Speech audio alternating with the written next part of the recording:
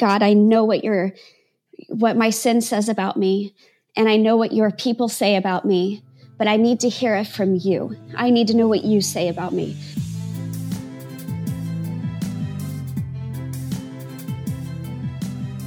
How do you forgive when the wound is still open? How do you leave a legacy of redemption instead of dysfunction? How do you trust God when your deepest fears are realized?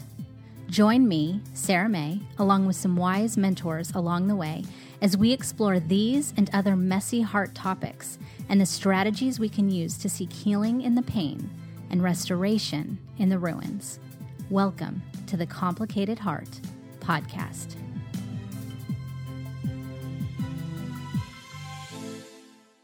So Serena, welcome back to part 3. You're still here. I'm still here. I've been sitting here for 3 weeks. All right.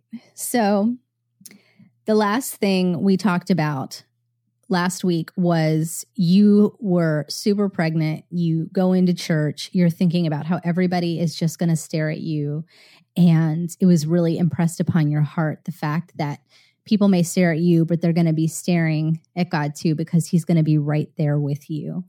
But I want to back up just a little bit before that, because you had started talking to God again. When did you start to talk to God again?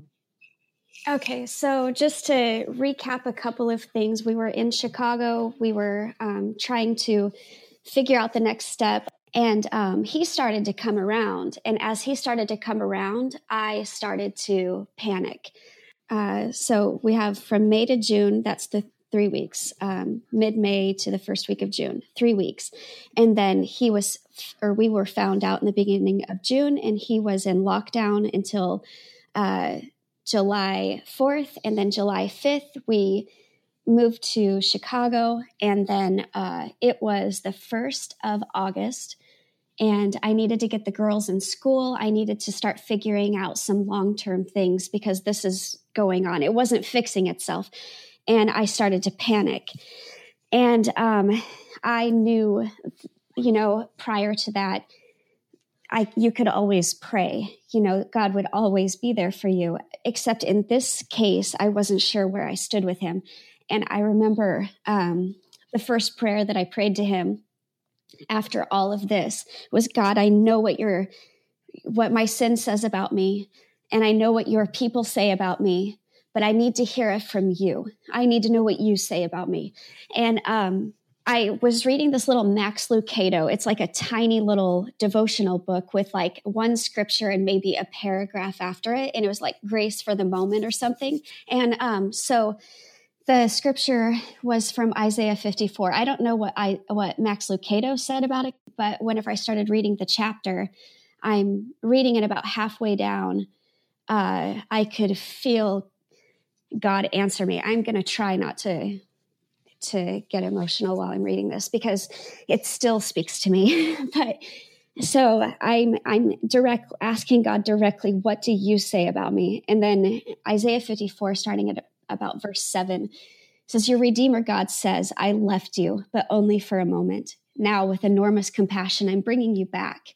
In an outburst of anger, I turn my back on you, but only for a moment. It's with lasting love that I'm tenderly caring for you. This exile is like the days of Noah for me. I promised then that the waters of Noah would never again flood the earth. I'm promising now no more anger, no more dressing you down. For even if the mountains walk away and the hills fall to pieces, my love won't walk away from you. My covenant commitment of peace won't fall apart. The God who has compassion on you says so. Afflicted city, storm-battered, unpitied, I'm about to rebuild you with stones of turquoise, lay your foundations with sapphires, construct your towers with rubies, your gates with jewels, and all your walls with precious stones. All your children will have God for their teacher. What a mentor for your children. You'll be built solid, grounded in righteousness, far from any trouble, nothing to fear, far from terror. It won't even come close. If anyone attacks you, don't for a moment suppose that I sent them. And if any should attack, nothing will come of it. I create the blacksmith who fires up his forge and makes a weapon designed to kill. I also create the destroyer, but no weapon that can hurt you has ever been forged. Any accuser who takes you to court will be dismissed as a liar. This is what God's servants can expect. I'll see to it that everything works out for the best. God's decree. And I lost it. I asked God what he thought of me, and that's what he said. That's insane to me. Because I was in the worst place I had ever been. And like, take inventory of my childhood. Stick me back in that little room with the pea-stained sheets and the pedophile in there. This was worse than that. So I believed him. I believed God when he said that. And I knew it would be okay, but I had no idea how to move forward at all. And then the next day, I was checking my email, and I had an email from Mitch, who was my teacher at church. He was the college and career pastor. He has his preaching license, or did at the time. So when he's emailing me, I'm kind of open to hearing more from God. And I don't have my book in front of me, but if you have it handy, you can maybe read that letter.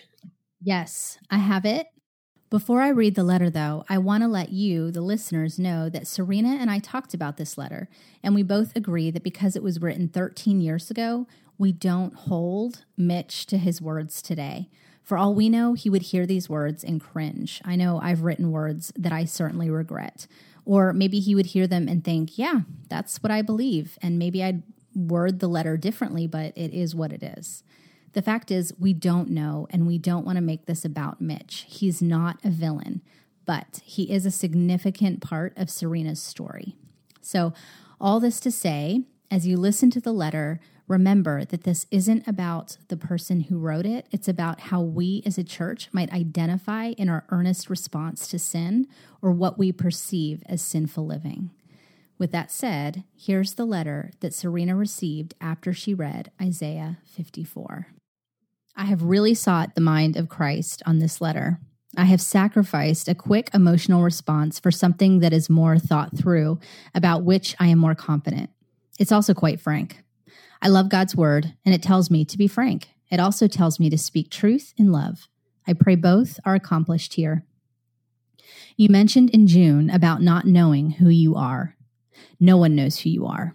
I'm thrilled you haven't murdered, but the rest of the 10 Commandments have been broken so readily and so often still. I see the two of you, fingers raised, flipping God off. I've heard, too, that now the two of you understand Madeline better. You understood truth before, and now you understand deception. Oh, from the heights you've fallen. I just don't get it. So many people, more and more every day, are weeping over the fact that you are so spiritually deceived. I know that the two of you have weighed this and are fine with it. It's sad, and we hate it, and we hate that the two of you don't, or if you do and are doing it anyways, that's perhaps worse. The feelings from various people at various times are anger, sadness, despair, emptiness, weakness, frustration, fury, etc., over the fact that your innocent children have to witness your sin. We pray that the sins of their father and mother won't be passed on to them, and we pray that he protects your hearts and minds from you and Justin and from your lives. Now, we don't abandon. We've been abandoned, so I suppose 1 Corinthians 5 is simpler for us that way. I'm not sure how you'll feel when you get this letter. Maybe you're feeling defensive, but Mitch, you don't understand this nuance, blah, blah. Or maybe you're just numb, hoping it will all pass. Please know that God's grace isn't cheap. He doesn't cast his pearls before swine. I pray you seek forgiveness. You can still do the right thing, although I don't expect it as you become someone else, but it's still a possibility. I'm not sure how this can be redeemed, but I pray God gives you a way of understanding that leads to scraping together what could remain of your life to glorify him.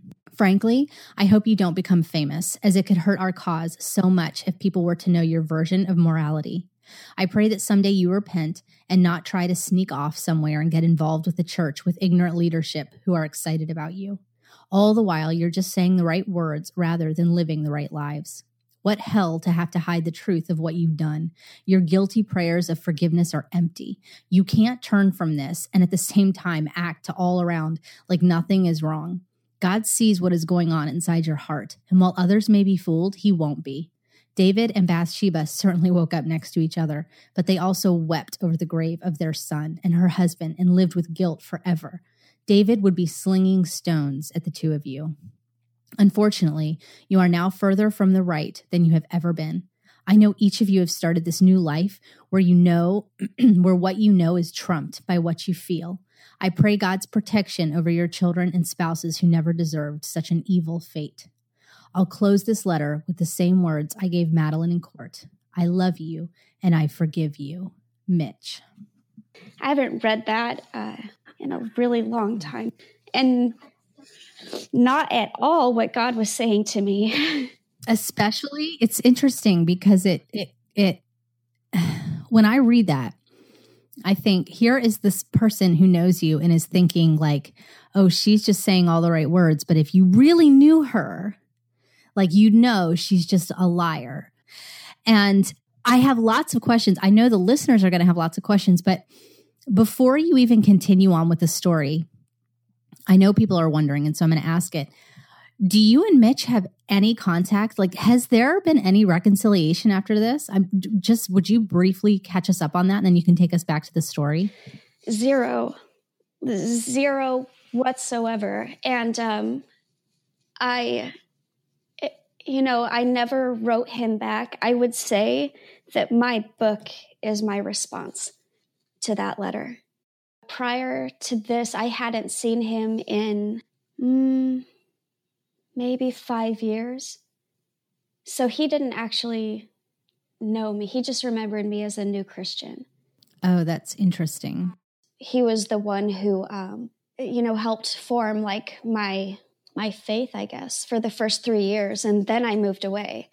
And I was still moved away when he wrote that. So is he the one who ended up marrying Justin's wife? Yes. Okay, so he's writing out of the fallout. So tell us the truth. Like, what actually was going on in your relationship with God? And then we'll kind of revisit the letter and talk about how as a church, how as people, we deal with somebody who has fallen. So go ahead and tell us the truth. What was really going on in your relationship with God? So at this time, I was like, it was worse at night. Like during the day, you can stay busy and you can have enough going on to where you don't have to think.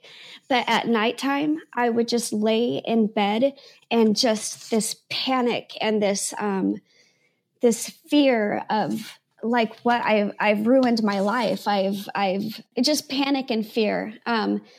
And to the point of I would have to just lay there and say the name of Jesus over and over and over and over so that the thoughts couldn't get me anymore. It just felt like just mean. It just like spiritual bullies, just like mean all the time. And so when I got this letter, now the presence of just being bullied and the meanness had words. Like it had a voice now. It had words. And but between me and God, I would have to basically just try to drown out the screaming attacks to just picture a little kid in walking the streets like of a war-torn country, covered in the debris of war and crying for his dad, like to come and find him. Like in my spirit and in the, like looking at it now, I know that he was coming after me. He was running through all of this stuff to come and scoop me up and carry me out of there. And I'm the one who set off the bomb. So that was something else I had to deal with. There's something to be said about being a victim in a situation like this. And I'm not saying it's like they have less to complain about or anything. Like there is a place of comfort that you can go knowing that God will protect you from other people. But whenever you have no right to ask for protection because you're the one who caused it, that's a terrifying place to be. And that's where I was. I couldn't even, I didn't have the right to ask. So we weren't fine with it, by the way. We weren't fine with it at all. He was wrong. He was wrong on so many levels. And the fact that he was so wrong, I think the only thing that he got right was that I was numb and I was waiting for it to be over. He's right about that. But the rest of it, he was so wrong that it didn't land as deep as it could have. It was confusing to have your leader fail like that. But I guess at that point, it wasn't really. Right. Okay, so what do you and Justin do next? Okay, so humans, whenever they go through something that big, that traumatic, that scary, they kind of revert to an earlier stage of development. So I think spiritually you do that too. Like you, whenever you are desperate and needy and feeling weaker, you lean on God very heavily. And then whenever you start to gain confidence and you can kind of walk on your own and wander around and explore. And then if you fall or something scares you, then you run back to leaning heavily on God, that sort of thing. So, you can picture the way a toddler holds onto his mom's leg and then lets go until strangers come in the room and then comes back. So with us, or with anybody, but with me, I needed to go to the only place that I knew, which is I need to go all the way back to the beginning. I need to go I have nothing. I have nothing. So I needed to move back in with my parents. I told Justin he needs to move back in with his mom and we need to figure stuff out. So that's what we did. Then I needed to get a job. And then after getting a job, I moved, away from my parents' house. And this whole time, Justin's trying to figure out if we're going to be together. And I'm trying to figure out if what God wants me to do. Because I talked about this the last time, but I didn't know if I would be keeping the baby that I was pregnant with or giving her to Justin. And I had decided somewhere along the line that I'm going to give her to Justin. And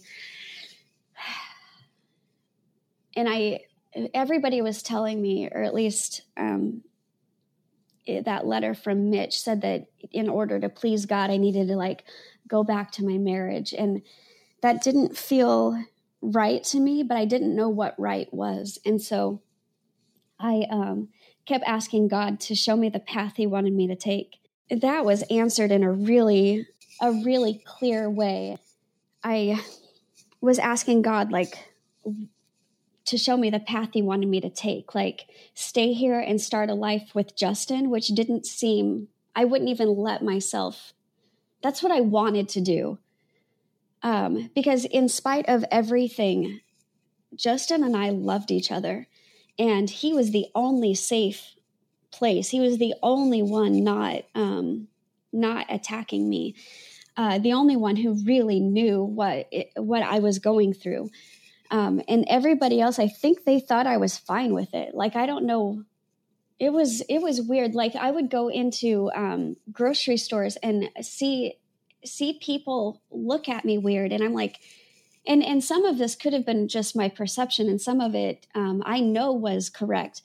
I know that they were doing this. They would either turn around and leave wherever they were because I was in there. I had one woman, and keep in mind, I'm big pregnant. I have my kids with me. And I was walking down an aisle in a grocery store and somebody bumped me like this aggressive sort of, this is my aisle, looked past me like I didn't exist and bumped me. And I recognized her. I knew she knew who I was. And it was so bizarre. What part of God are you representing when you treat people that way? Yeah, because they're looking at you like you did this and you're fine with it. And it's not okay.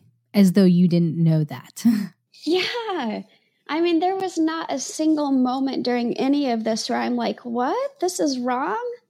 Like I know that. So anyway, I just asked God to show me the path he wanted me to take.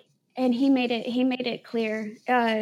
So I had a job as a hairdresser, and whenever you move to a new town, you have to like sit around at the salon for a long time and build up a clientele. So I had a lot of time to kill on my hands, and I would look through the paper, like the classified ads, and see what open houses there were. And that's what we would do on the weekend because we had no money and we had no social life whatsoever. So we would drive around and look at houses. Even at my best, I couldn't afford. So like $1 million homes and just tour them and have fun. And so this is you and Justin driving around. And the reason I'm asking is because at this point, or the last you left off, you had said Justin was living with his mom. You were living with your adopted mom. Who? Okay.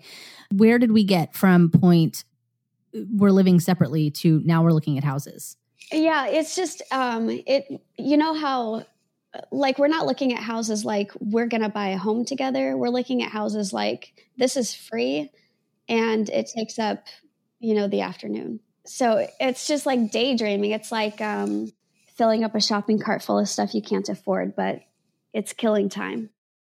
One Sunday we ended up in a neighborhood where my girls, I had them enrolled in an elementary. Remember, I had that summer rental. I had that apartment. I knew that I was going to be living in, I don't want to give specifics, so I don't know what town to use. I knew that I was going to be living in a certain town.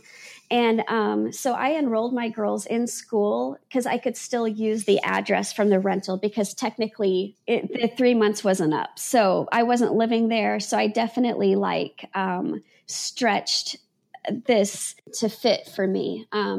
It's an open enrollment town, so you don't have to live in the school district, but I used that address anyway. So I enrolled the girls in school. And somebody called the school and said that I wasn't living there, told the principal about what I had done. And the principal kicked my kids out of the school. What? Wait a minute. Is this just a regular public elementary school? Regular public elementary school that I technically needed approval to have my kids go in.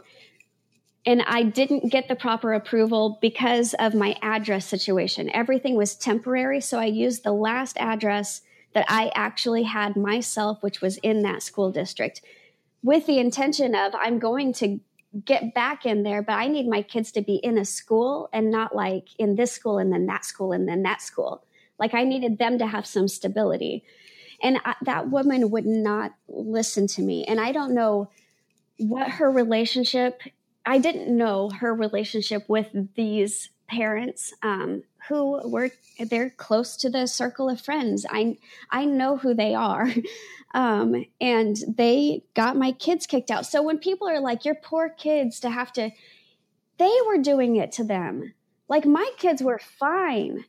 But whenever you have adults like trying to make other adults' lives suffer, you're making the kids' lives suffer too. Mm-hmm. So anyway, I had to take my kids out of the school. So picking back up where that story was, so I'm at this house in this neighborhood that's up on a hill. And from the hill, you can actually see the school, which is just a sore spot, at this point. And I'm looking around the house. It's 4 bedrooms. And I look at Justin and I'm like, I need to get out of here. And he was like, why? I said, because I can see myself here and it hurts. Like, this isn't like, I can see myself here. And he goes, okay. So that was like a first. That was a weird little experience that I had. And it was super depressing. Like I was supposed to be, escaping my real life mode and I could actually see myself there and I just needed to get out of there. So I was sitting at work, the next day and I'm looking through the classifieds and there's this ad that said you could lease a home. I don't know, something about the ad just stood out to me because I was like, oh my gosh, I can afford that down payment.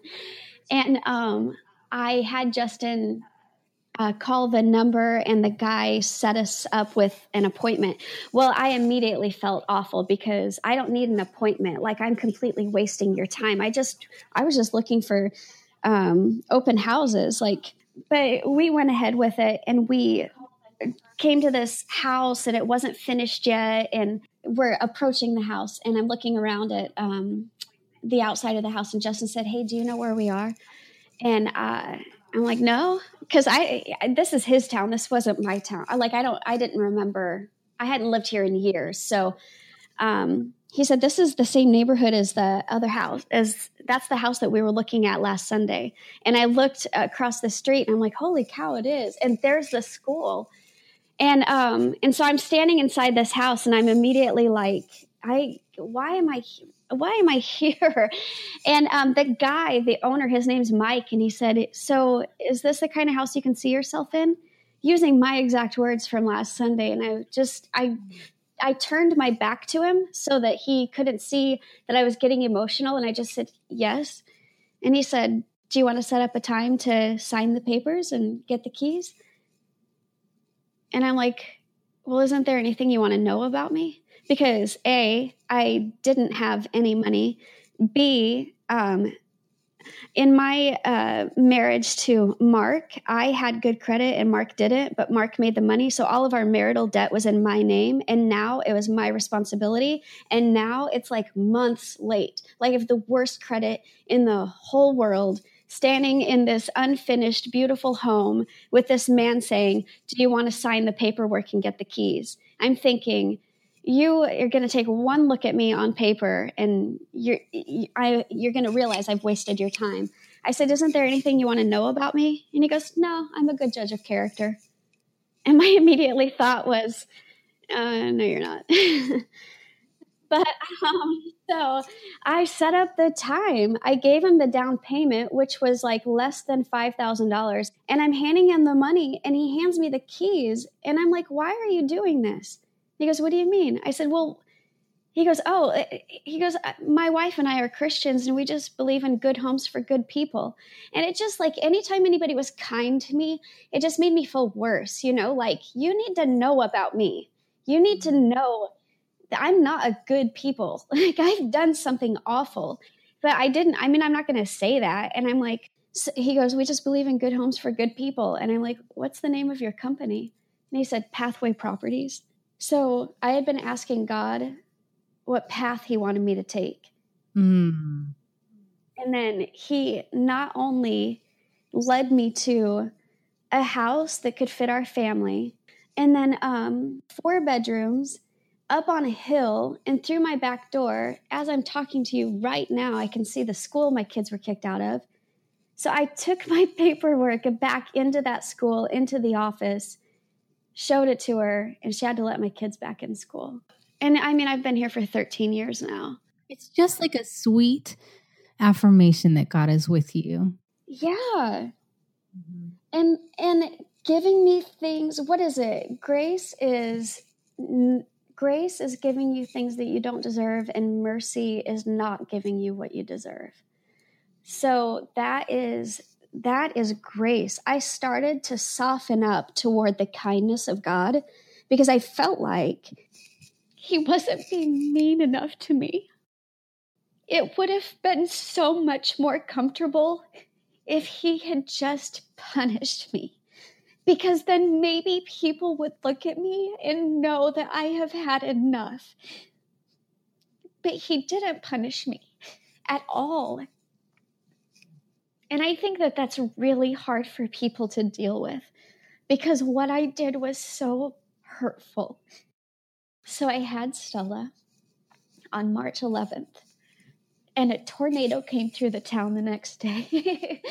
It didn't hurt any of our lives. I just like telling Stella that story. And whenever I came home from the hospital, there were divorce papers from Mark in there.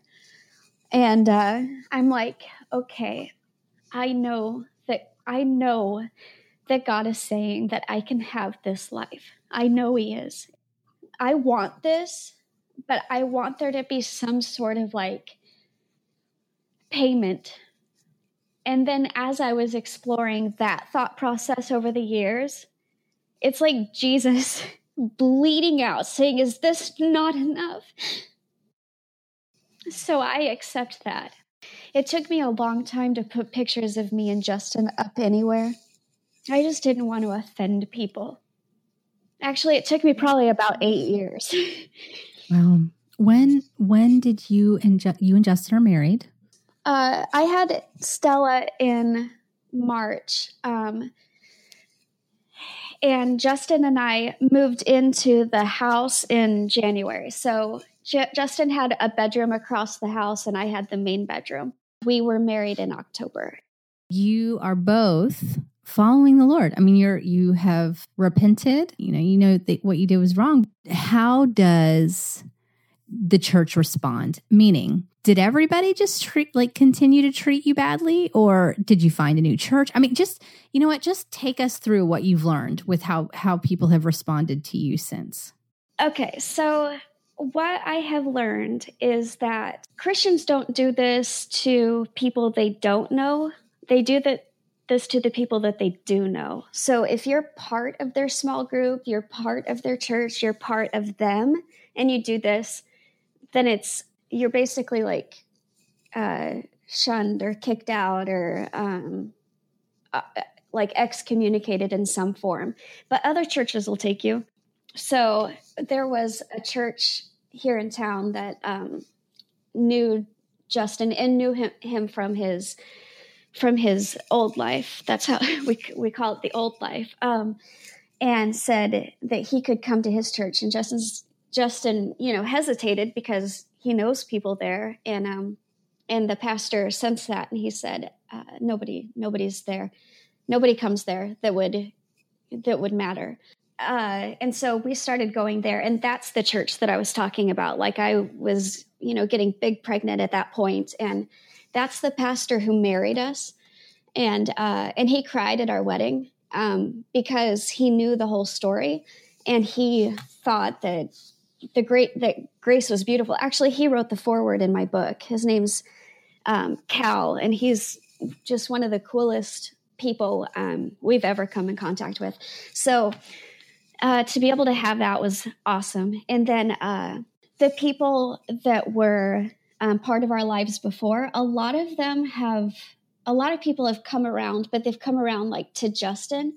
Nobody has contacted me. Nobody.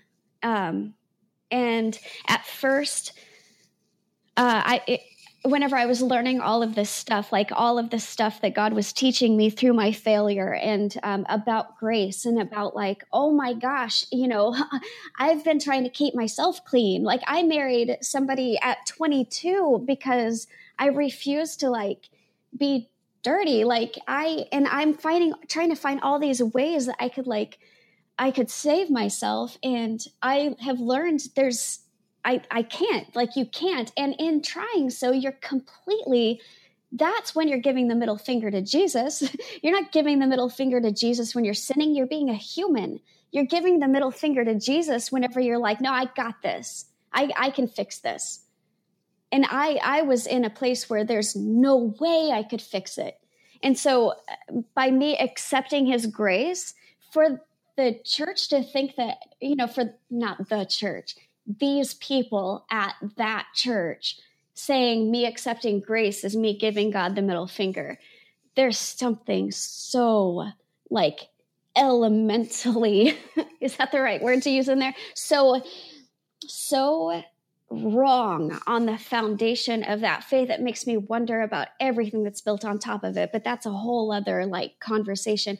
So me at the beginning, I'm like, these people who I thought cared about me would want to know like what I'm learning. This is huge. Like I would try to get in contact with them. Like I'm learning all, like you're saying this stuff to me, but as I'm like looking up the scriptures that you're using to bury me, if you read the context, they're digging me out of the grave you're trying to bury me in. And they were frustrated instead of having their eyes opened or anything. I definitely learned through that process that they viewed me as absolutely deceived and useless. And so I stopped trying to like show them the stuff that I was, but I still had it like bubbling up inside of me, like, this is insane. People need to know this. And so that's why I wrote the book. And I wrote that book like as I was going through it, and quickly, like, it just poured out of me. It was an awesome experience. And I haven't written a book since, because I'm like, I don't think that can happen again. I think I can write, but I don't think it'll come out like that. I think that was a gift. There is a scripture passage in Matthew 13. And it's talking about the farmer who planted good seed in his field. It's like down in the 20s somewhere. And it says that, like, at night, the enemy, like, put in, like, bad seeds. I think if you look at people who study, like, what kind of, I don't know, there's wheat, and then there's a weed that looks like wheat. And so the farmhands could tell that, that somebody came in and sowed bad seeds with the good seeds. And the farmhands were asking the farmer, like, do you want us to rip this out? And the farmer was like, no, I don't want you to rip out the bad seeds, because you might rip out the good seeds too. Let's just wait until it, like, grows up. And then in harvest, I'll separate it out on the threshing floor. And so I take that to represent kind of like in life. I think, whenever God creates these children, and then things happen in life that can, like, sow bad seeds into them, sow fear. And so you and I know very well that the stuff that happens in our childhood starts to take shape into the adults that we become. And it's only through self-awareness and through this journey with God that he can start to, like, untwist these twisted beams in our life that, these experiences that we've had have created. So we are like that soil. We are like, we have the good seed and we have the bad seed, and God is saying, let's let it grow, and then we can separate it out. And I think that what I've learned through my situation is the behavior, the things, the choices that we do, the weaknesses that we have, the sins that we commit are all from something. It's not just, I don't care about anybody, I'm going to do this. It's like, I am trying to get something that I should be getting from God. I'm going to try to get that on my own, and it manifests in, like, sinful behavior. And so God's not like, he doesn't turn his back on you at that point. He's like, hey, you got this in a way that is going to steal your joy. It's going to steal, it's going to be hollow. Like, I have something that's going to last forever. Come to me for that. But when you crack your life open with sin that way, you crack it deep enough to where he can get out the roots. Like, it's in such a way that the seeds that were planted in my childhood grew into the weeds that, like, the fruit of sin, basically. It's producing fruit. You can see that it's sin. So it can be sent through the fire. So the nights whenever I'm, like, being attacked, and whenever I'm scared and I am terrified, all of that I can say is like the threshing floor. It is terrifying to see what's happening to you, to see how this shield that you have had on you just ripped off of you so violently and just sent through the fire, and, like, your life just, but in the moment it's terrifying, and it feels brutal, and it feels like you're not going to make it through this. But after the fact, I mean, before the affair, I never thought that I would ever do anything like that. And then I did.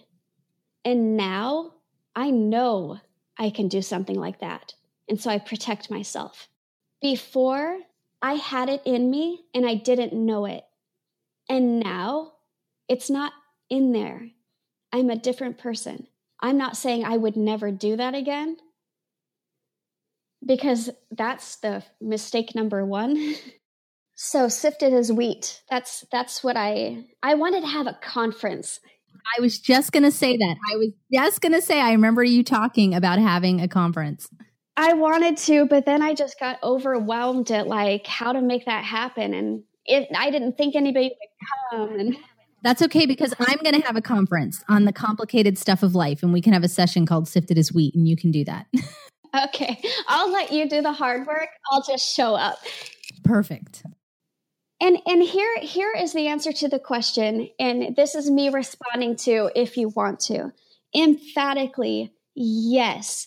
I need people to know that God knew about their sin way before they did. Like, think about my verse. Serena, Satan has asked to sift you as wheat. But I've prayed for you, Serena, that your faith won't fail. And when you come back, strengthen your brothers. He said that your faith won't fail. And when you come back, meaning I'm going to let Satan sift you as wheat.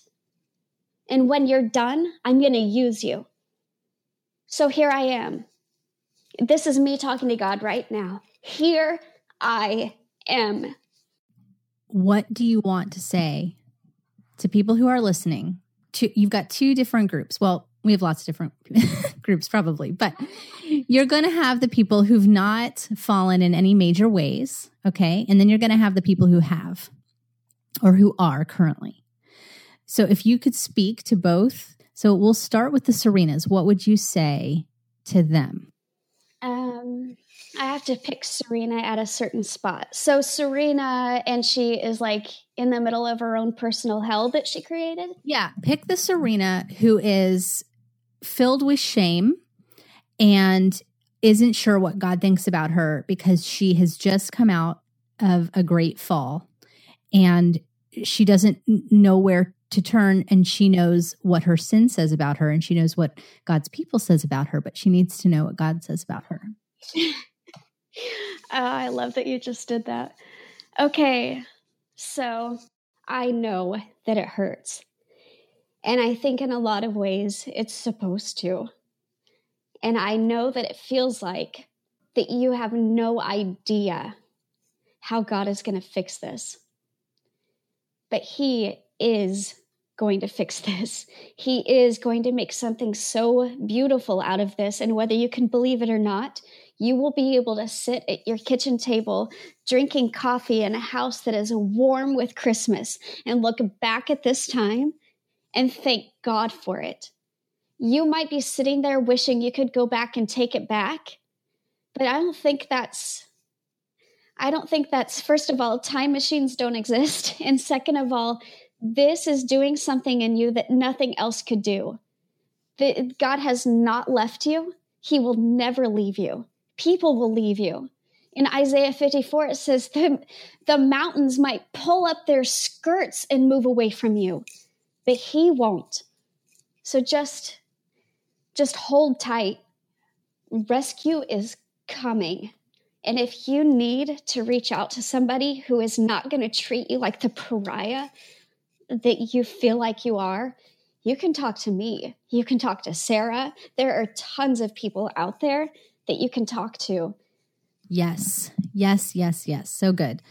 And before I forget, I just want to say again that if you have questions for Serena, or you just need to talk to somebody or tell your story or whatever it is, you can just go ahead and email podcast@sarahmay.com, and you can put the subject Serena. That will just help us to see it faster. And so please feel free to do that. Okay, Serena, what would you say to the very earnest Christians who are listening, who love the Lord, are doing their best, but, are feeling like maybe how Mitch has felt, or not sure how to deal with somebody, especially, when it's personal, right? Because we're so human. So like if my husband has an affair and then him and her go off and get married and have this happy life and turn to the Lord, like that's complicated. Like I'm a human, like I'm going to feel pretty angry, and it's going to be a real hard wrestle. So could you just talk to the Mitches of who are listening, who are really struggling with this? I would say, I know that you love God, and I know that you want every aspect of your life to represent and glorify God. But I think that you're focusing on the wrong thing. I think you're focusing on behavior, on fruit. And I know that you can judge the tree by the fruit. I'm not saying that you're totally wrong. I just think that you need to remember that there is a reason that Jesus came. And it's not to be reserved for people who don't need it. Like by you treating the people who fail around you as though it was possible to not fail, you are in turn saying something about the necessity of the cross. Basically, it wasn't necessary because we have the ability to not fail. I know that the details can be distracting and they can be ugly and offensive. I know that my sin is offensive. I know that. And there are tons of things that people can do that can push you to the limit of just human decency. But you don't get to pick.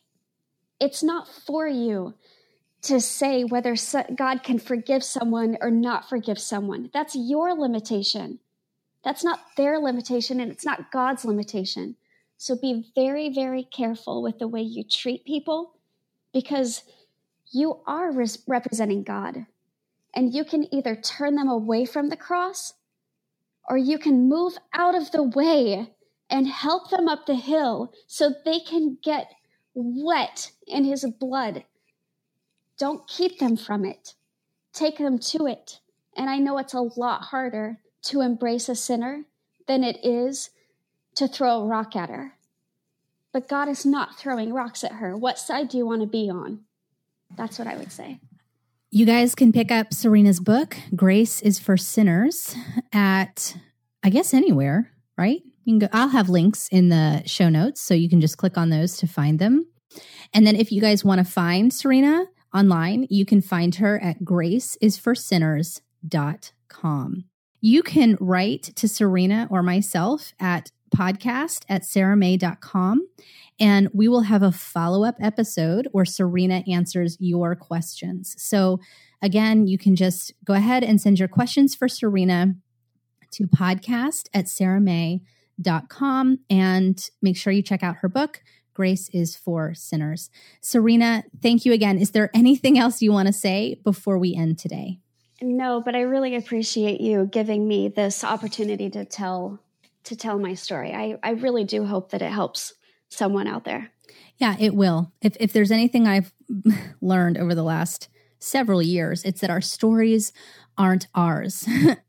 When God does something, it's really his story. And he wants to use that to not only bring glory to himself, but for others to turn and trust him. So I am grateful for you and for what God has done in your life. So thanks again, Serena, for being here. And we'll pick back up probably after Christmas with the Q&A. So does that sound good?